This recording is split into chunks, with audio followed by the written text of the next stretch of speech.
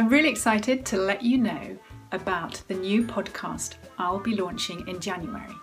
It's called The Business of Being Brilliant, and in it, I explore the human side of work.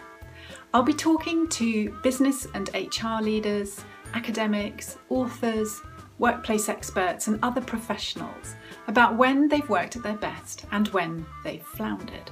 So do join us for a dose of honesty and positivity to help you and your organisation succeed.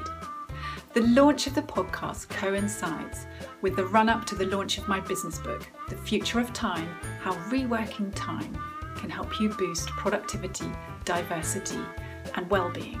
So for this first podcast series, we're going to be digging into the question of how we can better manage our time at work, from coping with time pressure to reclaiming time for the things that really matter at work and in our lives outside of work. Do join us. Please tune in, listen, and I hope you enjoy it.